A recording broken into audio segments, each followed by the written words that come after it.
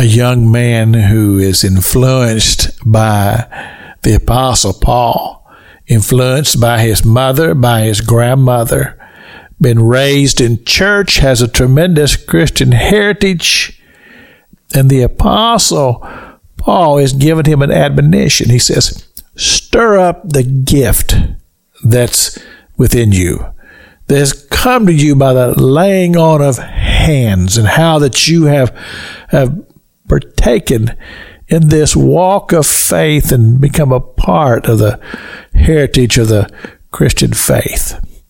I read that and I kind of have a little smile that comes into my heart, because I think about my own self growing up in the church. And I remember how that my pastor, Brother McCann, when I was young, came to me and he says, Jack, he says, I see the call of God in your life.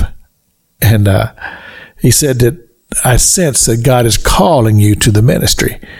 And you see, that was a very important thing, because I had a stirring in my heart, and I had always sensed that that's probably what was going to happen in my life, that I would probably become a preacher.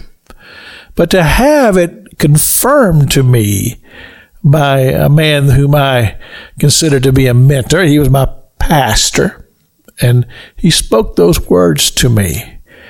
And I think it's very, very important that in the church, in the Christian faith, that we pray and we ask God to begin to show us young people who have the call of God in their lives.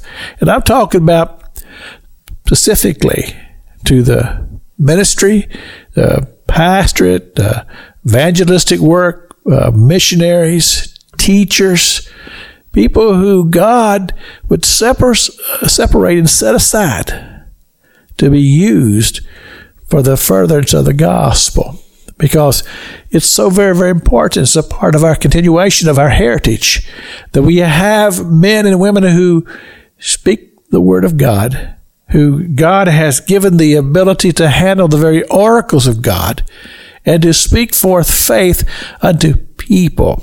Remember, Jesus told us, he said, this thing about calling laborers into the harvest. He said the fields are white. I mean, there's much work to do, but there are few who will enter into the labor of the harvest. And I understand that there are times when anybody wrestles with this. I certainly did. As a young man, I wrestled.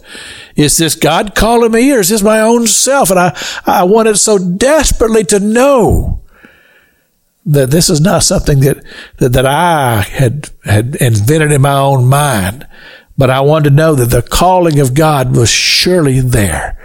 And I remember one time my pastor in Pensacola, when I was at Open Bible Church there, he said, the fruits, the calling will begin to bear fruit as you live your life and as you live your ministry. God will begin to confirm the calling. And I've been mindful of that all these years. And I think about people who have been touched because I responded to the call of God in my life. This is Pastor Jack King with the gospel on the radio broadcast.